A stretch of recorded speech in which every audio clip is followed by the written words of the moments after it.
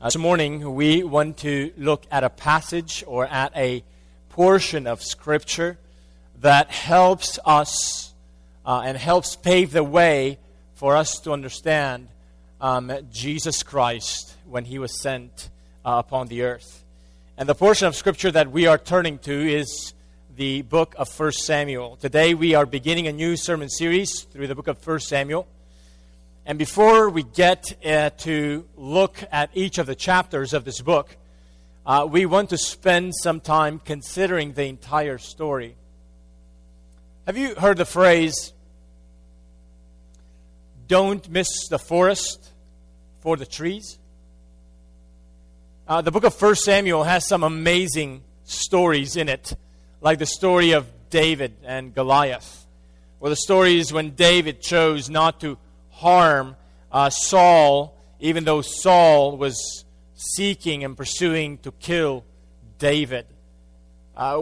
We are going to see some great stories in the book of 1 Samuel, but we can be so focused on each of those stories of the book that we can miss the overarching message of the entire book.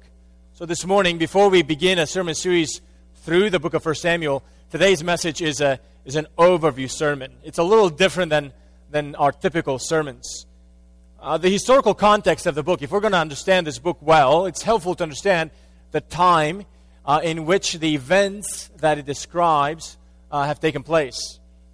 The book of 1 Samuel, starts at a time in history that is similar to the time of the judges mentioned in the book of Judges. Particularly the last judge in the book of Judges mentioned was Samson. Now, how do we know that the book of Samuel starts at the same time as Samson was around? Remember that when Samson went and he was killed in the temple of the Philistines, he was killed in the temple of Dagon. And when he was killed because he destroyed the temple of Dagon along with 3,000 Philistines. But in the early chapters of 1 Samuel, the Ark of God is captured and taken into the temple of the Dagon. So it's very likely that the events of the first chapters of the book of 1 Samuel actually overlap with the ending of the book of Judges.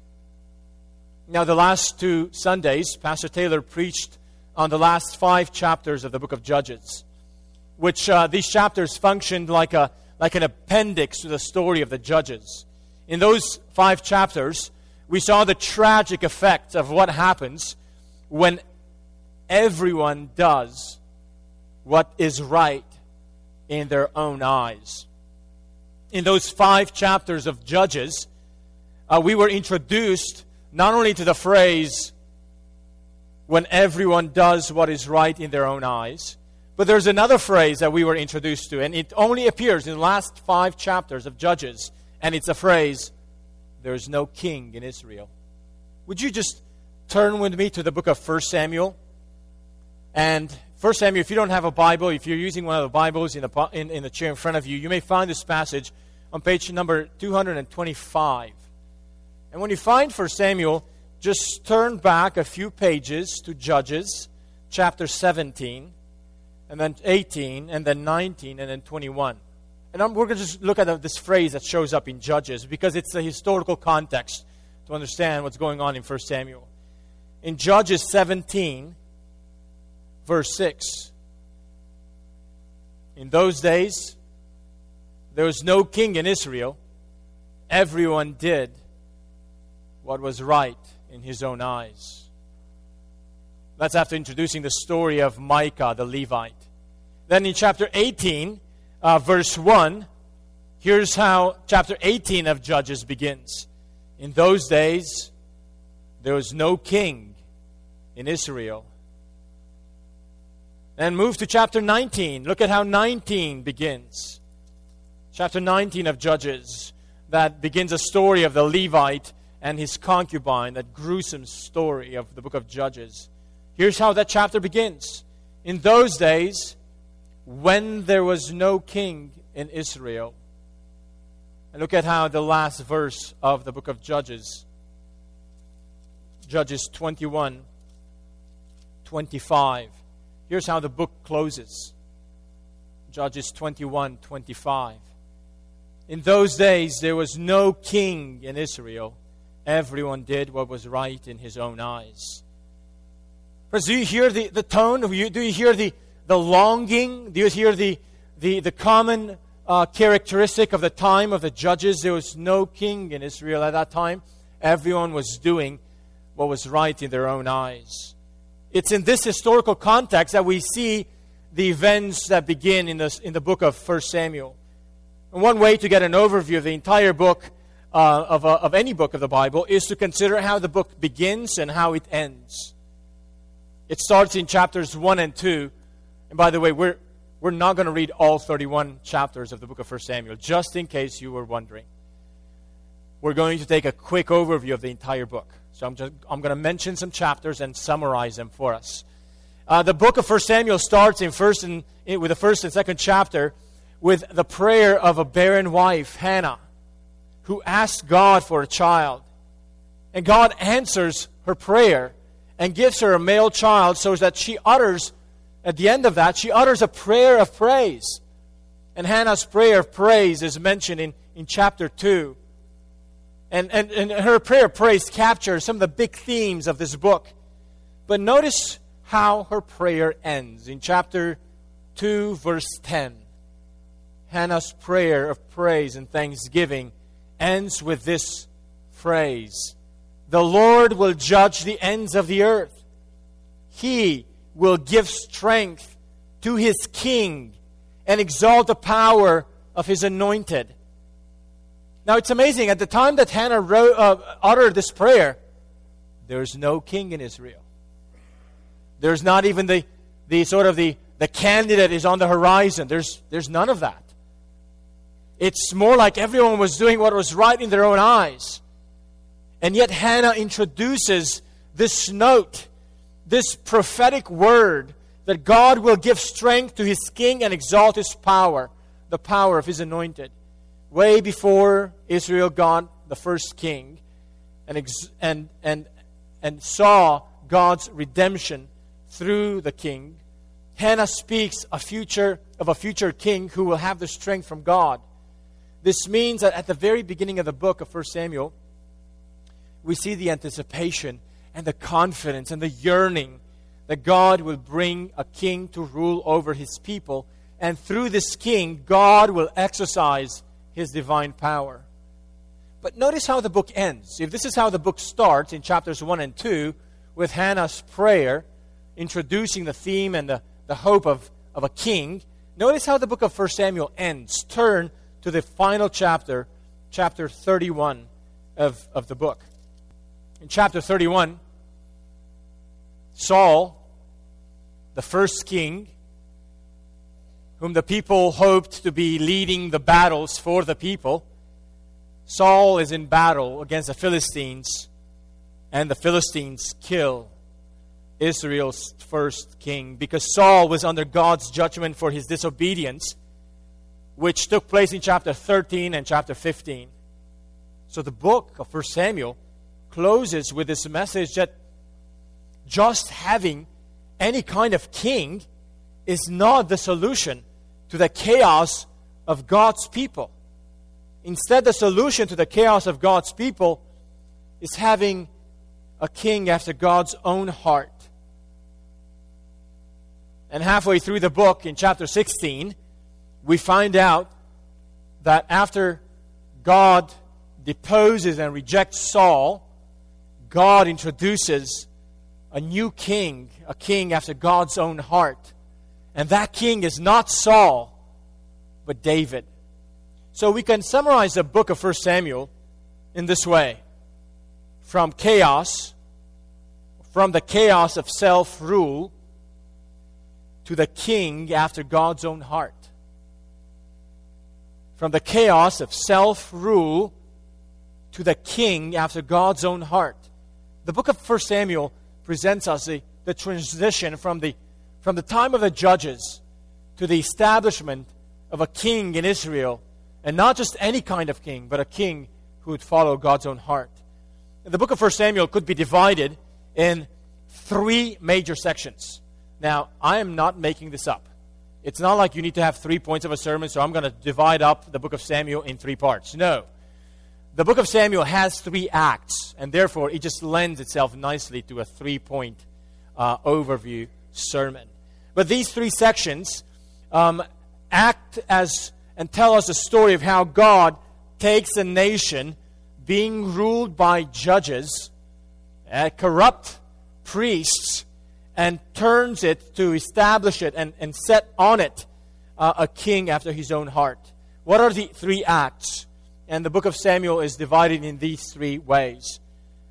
First, the first section, chapters 1 through 7, God judges and provides a faithful priest. God judges and provides a faithful priest. The second major section of the book is from chapters 8 to chapter 15. God is rejected by his people and by their first king. God is rejected by his people and by their first king. And the third part of the book, from chapter 16 to chapter 31, we see God provides another faithful king. God provides another faithful king.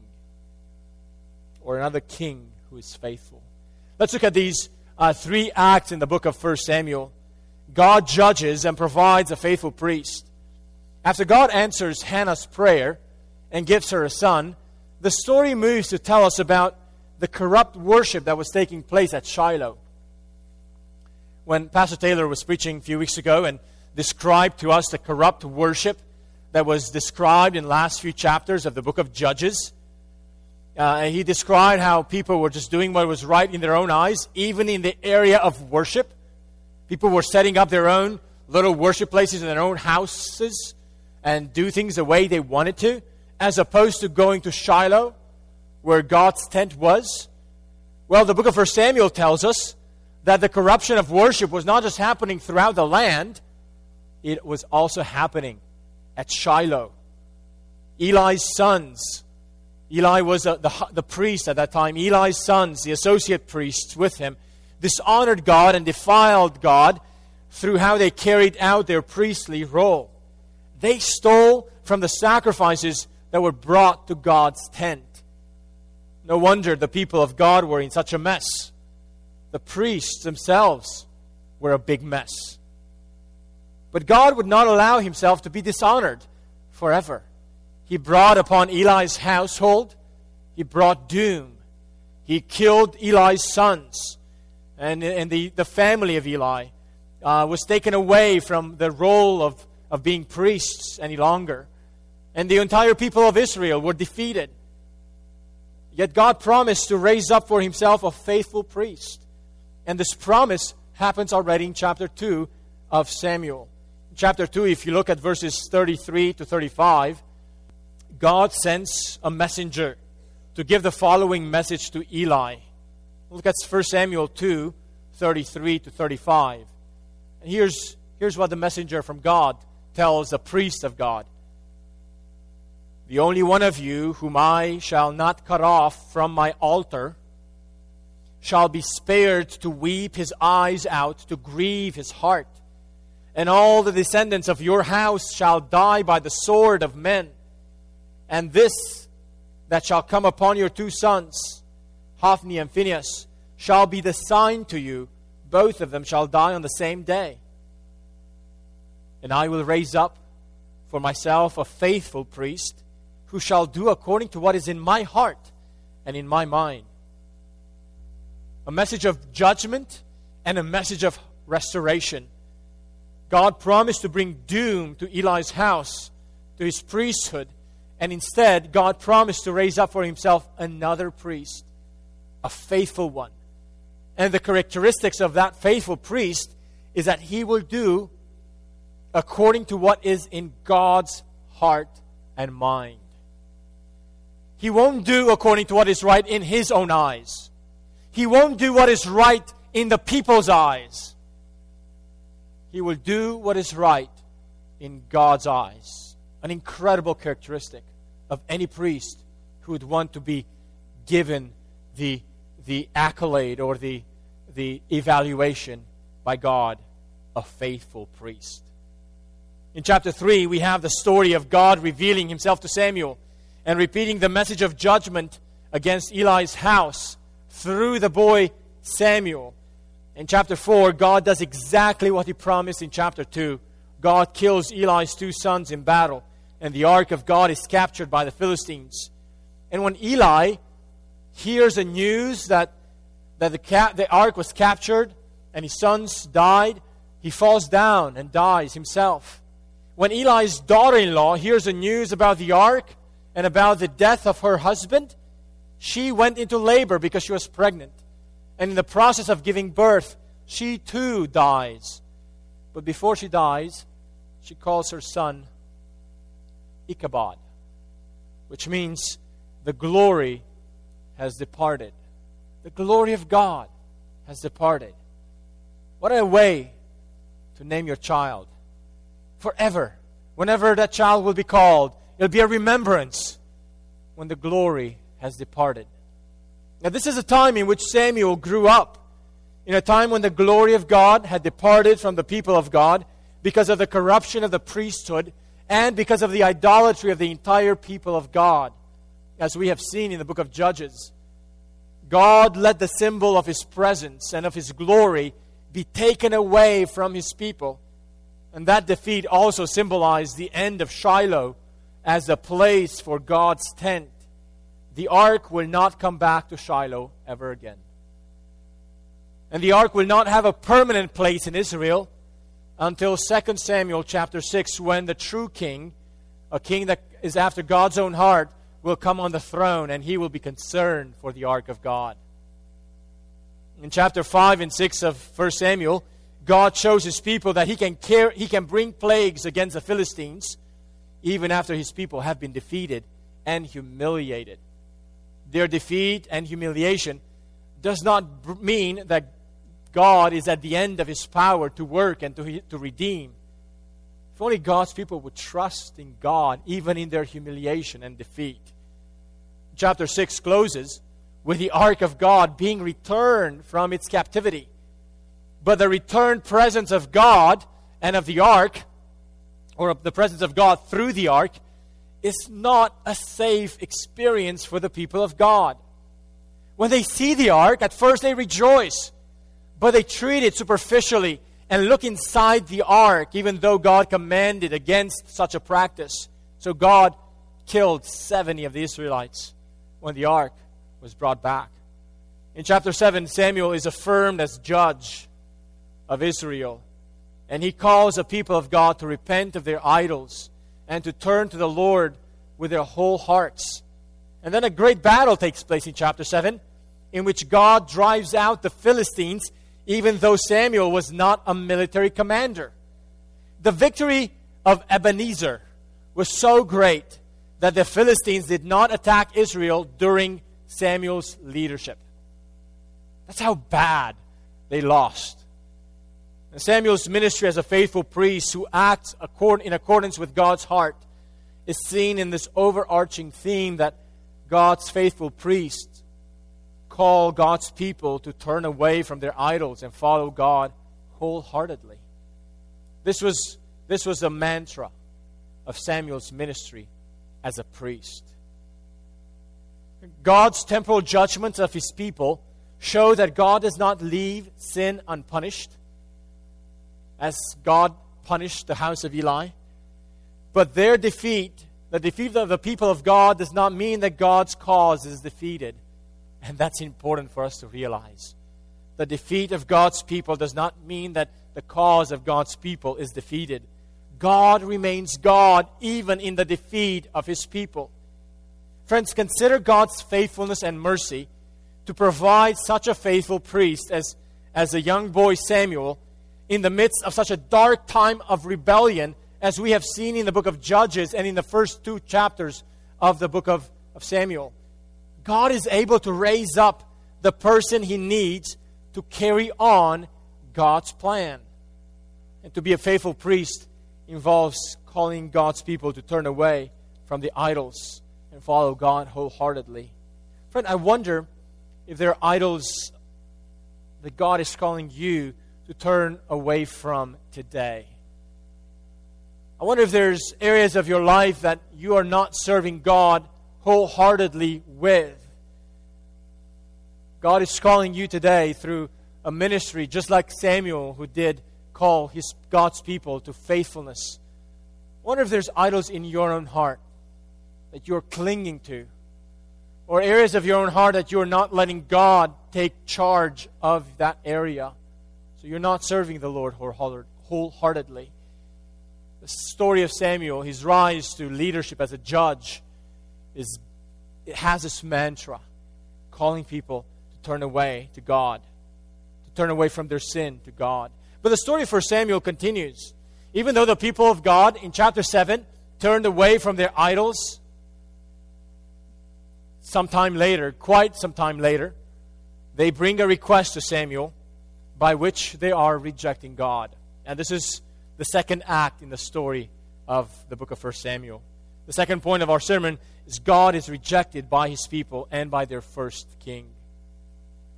The history of Israel comes to a major shift, even during Samuel's judgeship, when the people approach Samuel and ask him to put a king over them so they can be like the nations. We see this in chapter 8. They say to Samuel in chapter 8, verse 5, "Behold, you are old, and your sons do not walk in your ways. Now appoint for us a king to judge us like all the nations." Now, it's important to remember in the storyline of the Bible that God had planned long ago to set a king over His people.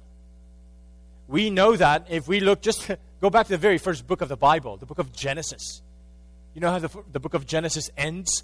There's a list of blessings that Jacob gives to his sons before Jacob dies.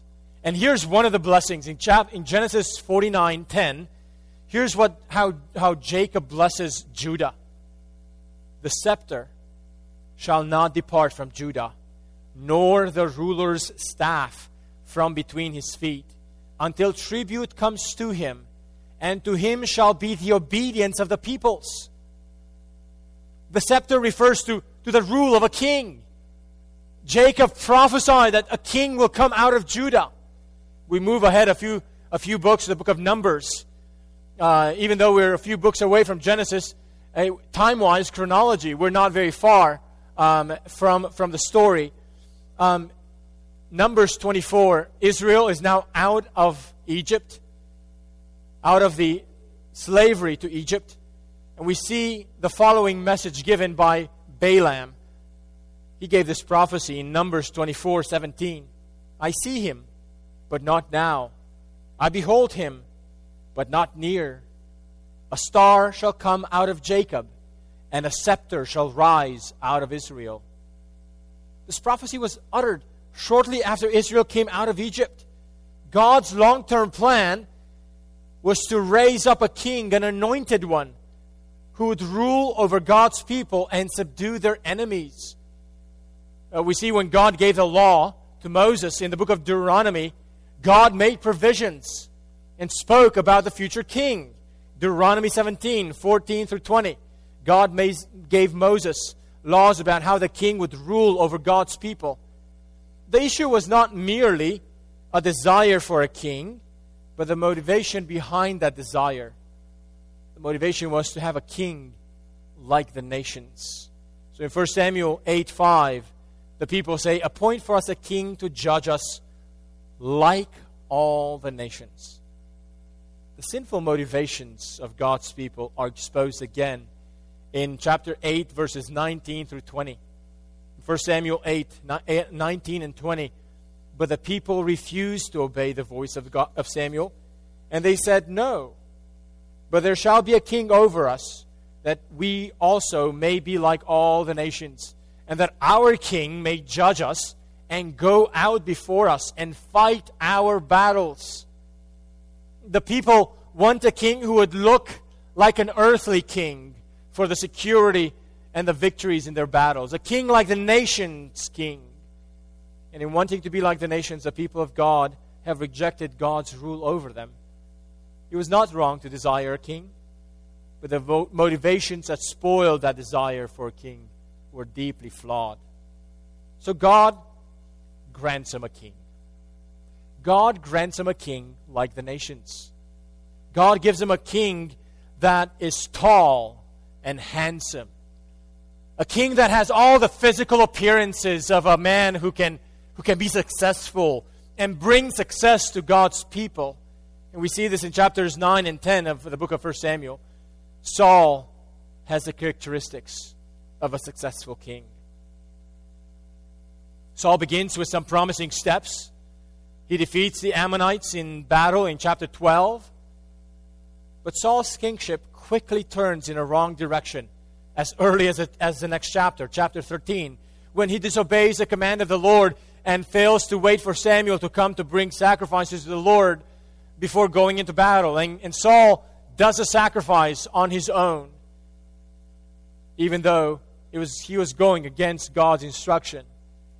Saul wants to fight off the enemies on his terms rather than God's terms. In chapter 15, God commanded Saul to exterminate, to completely eradicate the Amalekites and to eradicate their possessions entirely. But what does Saul do? He disobeys God's orders and he keeps some of the spoil for himself. So Samuel brings this message from God in chapter 15, verse 26. For you have rejected the word of the Lord, and the Lord has rejected you from being king over Israel. It's amazing. Disobedience brings a disqualification to be a king over God's people. In 1 Samuel tells us that it's not sufficient merely to have just any kind of king. What God's people need is a king who would obey God's word. Because through an obedient king, God continues to reign over his people.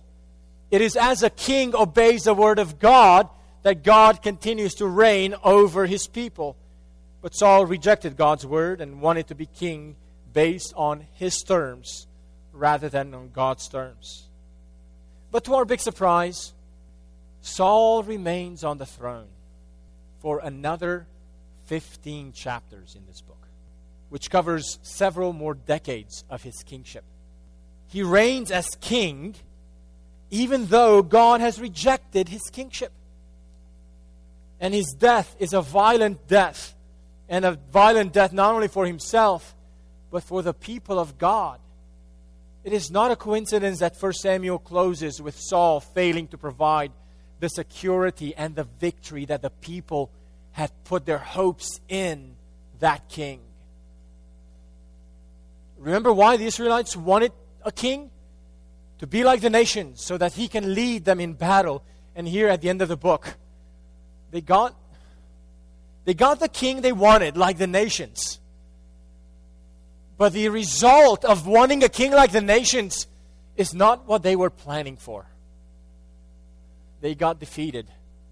And the king they had put their hopes in was killed by the very nations he was supposed to overcome. Friends, taking the path of rejecting God and acting contrary to his word always leads to death. There's no long-term security in the path of walking contrary to the word of God. So friend, ask yourself, where are you looking for the solutions to the mess that you encounter in your life? Or to the mess that you see in this world? Are you looking to worldly solutions? Do you want to rule your life like the world around us?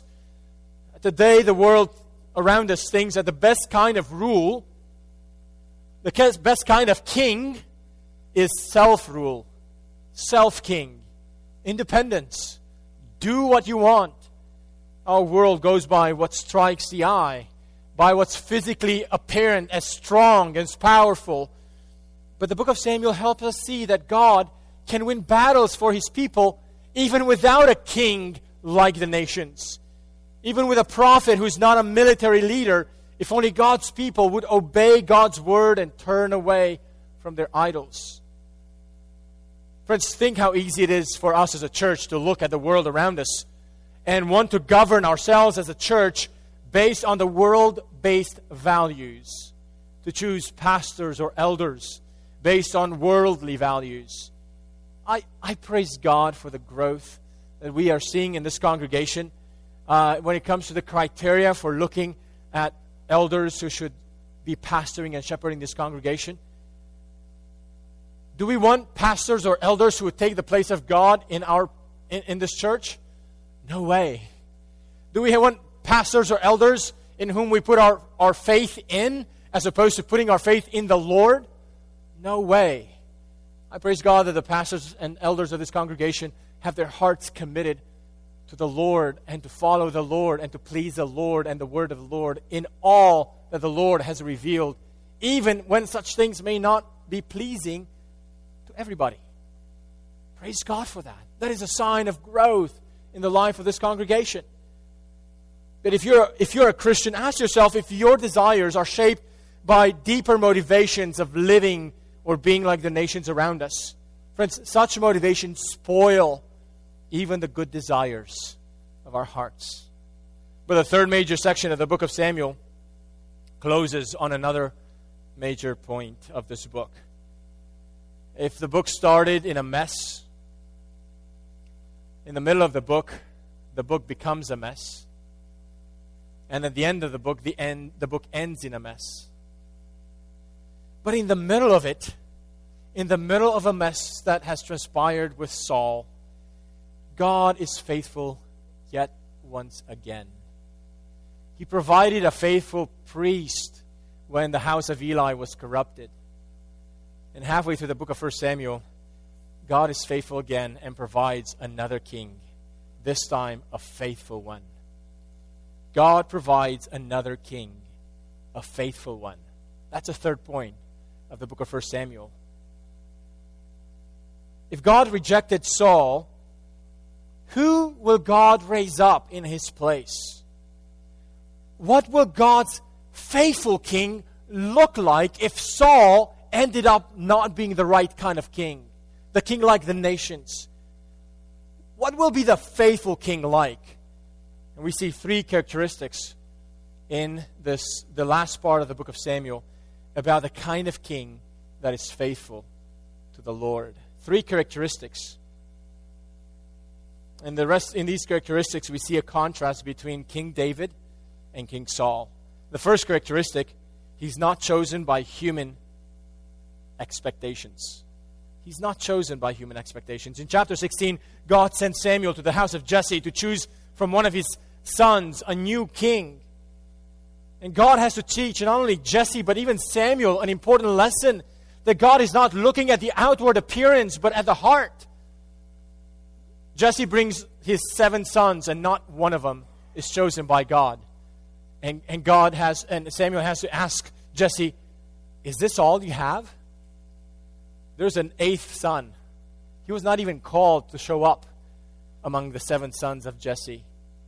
That's how unthinkable he was as a candidate.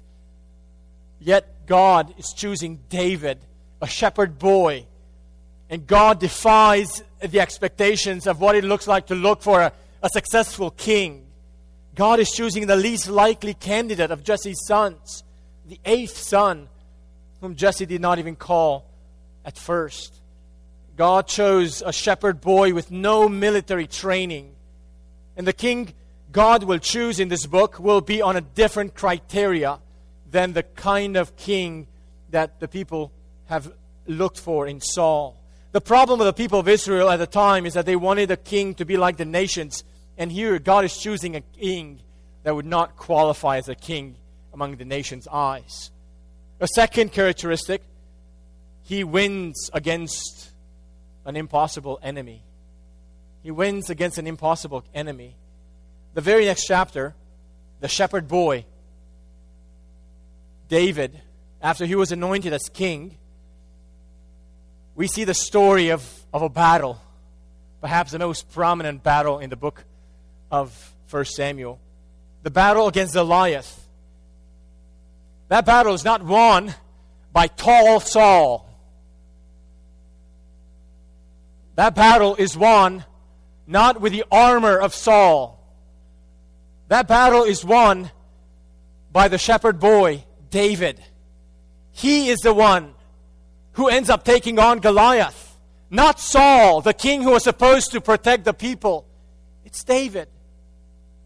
The contrast between David and Saul as winning battles comes to a climax in chapter 30 and 31. If in chapter 31 Saul is killed by the Philistines, in chapter 30 David is a fugitive and yet conquers the Amalekites, the very people Saul was supposed to exterminate. One of the messages of 1 Samuel is that a king who does not obey God offers his people no security. But a king who defies human expectations, and yet it's God's choice of a king, wins against impossible enemies. And then there's a third characteristic of the king God chooses, of the faithful king. And here's the third characteristic of the faithful king God chooses. He is persecuted as he waits for the time when God will give him the kingdom. A big emphasis of chapters 16 to 31 is that the new king God chooses in the place of Saul does not get the kingdom right away. Remember, Saul continues to reign for another 15 chapters. Saul, the disobedient and rejecting king, continues to reign for a few more decades of his life. And when Saul realizes that God is giving another person the victories, Saul begins his attempts to take out God's anointed king. Before God's anointed king receives a kingdom from God, he's being persecuted without any wrong that David had committed against Saul. So the last part of 1 Samuel, we see the pursuit of Saul against David. In all this, David becomes a pattern of Christ in his suffering as David was persecuted by Saul. It is David, not Saul, who is representative of Christ. As one author put it so well, Saul's rise and fall is like an expanded retelling of the story of Adam. And if Saul was like the first Adam, David was a type of the last Adam, called to replace the fallen king as the head of God's people, persecuted without cause by his rival, waiting patiently until the Lord gave him the kingdom. Friends, David in this last part of the book is indeed a persecuted king before he actually takes the throne of the kingdom that God promised him. God's faithful king is chosen not on human criteria, but on God's criteria. He's contrasted with a disobedient king in that he is able to free people from their enemies, unlike King Saul. And he defies human expectations because he's persecuted as he waits for God to give him the kingdom. So friends, the book of 1 Samuel tells us a story of the life of God's people living in rebellion without a king, and tells us how that changed and how that evolved to get to a place where God's people will finally have over them a king who would rule over them according to God's own heart. But the security for God's people comes not from a king like the nations, but from a shepherd boy who lives according to God's own heart, obeying and trusting in God. Yet, if we look at the story of 1 Samuel, we must realize that 1 Samuel is just half of the story of Samuel. In the Hebrew Bible, we don't have a division between 1 and 2 Samuel. The only reason why we have a division between 1 and 2 Samuel, it used to be in the Hebrew all one book. The reason why now they're divided is because they translated the Hebrew into Greek very early on. And when they translated the Old Testament Hebrew into the Greek language, the Greek had many more words than the Hebrew. So it just didn't fit in one scroll. So they had to put it in two scrolls. That's why we have 1 Samuel and 2 Samuel. But the story of 1 Samuel doesn't end with the end of 1 Samuel. it keeps going into 2 Samuel. And if we go into 2 Samuel, we read not only that David does take on the throne and the kingdom, that David brings back the ark of God's presence, but we also read that David, even though he was a man after God's own heart, he too was an imperfect king. He too has fallen in sin and rebellion. And David, in the book of 2 Samuel, we realize and find out that he committed adultery with Bathsheba, that he murdered Bathsheba's husband. And at the end of 2 Samuel, David takes a census to count his army. It was a sign of trusting in his military power, a gimmick just like the nations do, rather than trusting in God. So God punishes David. But in the process, David pleads with God and prefers to take upon himself the punishment instead of seeing the people perish. So the story of King David, even though he seems so good in the book of 1 Samuel, if we read the rest of 2 Samuel, we realize that King David is not the ultimate perfect king that God promised over his people. The ultimate perfect king that God promised over his people is not David, but Jesus. He was the one that David foreshadowed, that the sufferings of David foreshadowed. When Jesus was on the cross, he uttered words that David had uttered to God when he was persecuted and suffered. It is Christ, not David, that we put our ultimate hope in. It is through Christ as the coming King that we actually have hope of having all our enemies defeated. The greatest of those enemies being not our finances, not our failed dreams, not our poverty or relationships. The ultimate enemies that King Jesus came to defeat was sin and death. Only He was able to defeat it. So friends, when we look at the book of 1 Samuel, we are told about the kind of king that God wants to have over His people. A king who would be devoted and have God's heart. But that king, as much as David is the foreshadow and a good example for a while, that king is ultimately Jesus. So 1 Samuel helps us and prepares us for the coming of Christ. Would you pray with me? Father in heaven, we thank You that You are a God who is merciful towards Your people, even when Your people have been floundering in rebellion and sin and idolatry. You have been faithful. You have been gracious to provide a priest who has been faithful to You in Samuel. You've been faithful to provide a king who is faithful to You in David. You've been faithful and incredibly merciful to provide the ultimate king of all, Your only Son, Jesus Christ. It is Him that we yearn for. It is His kingship and rule that we desire. And it is His rule in our lives that brings healing and hope and restoration. Father, we want to put our hope in Christ and in Him alone. In the name of Jesus we pray. Amen.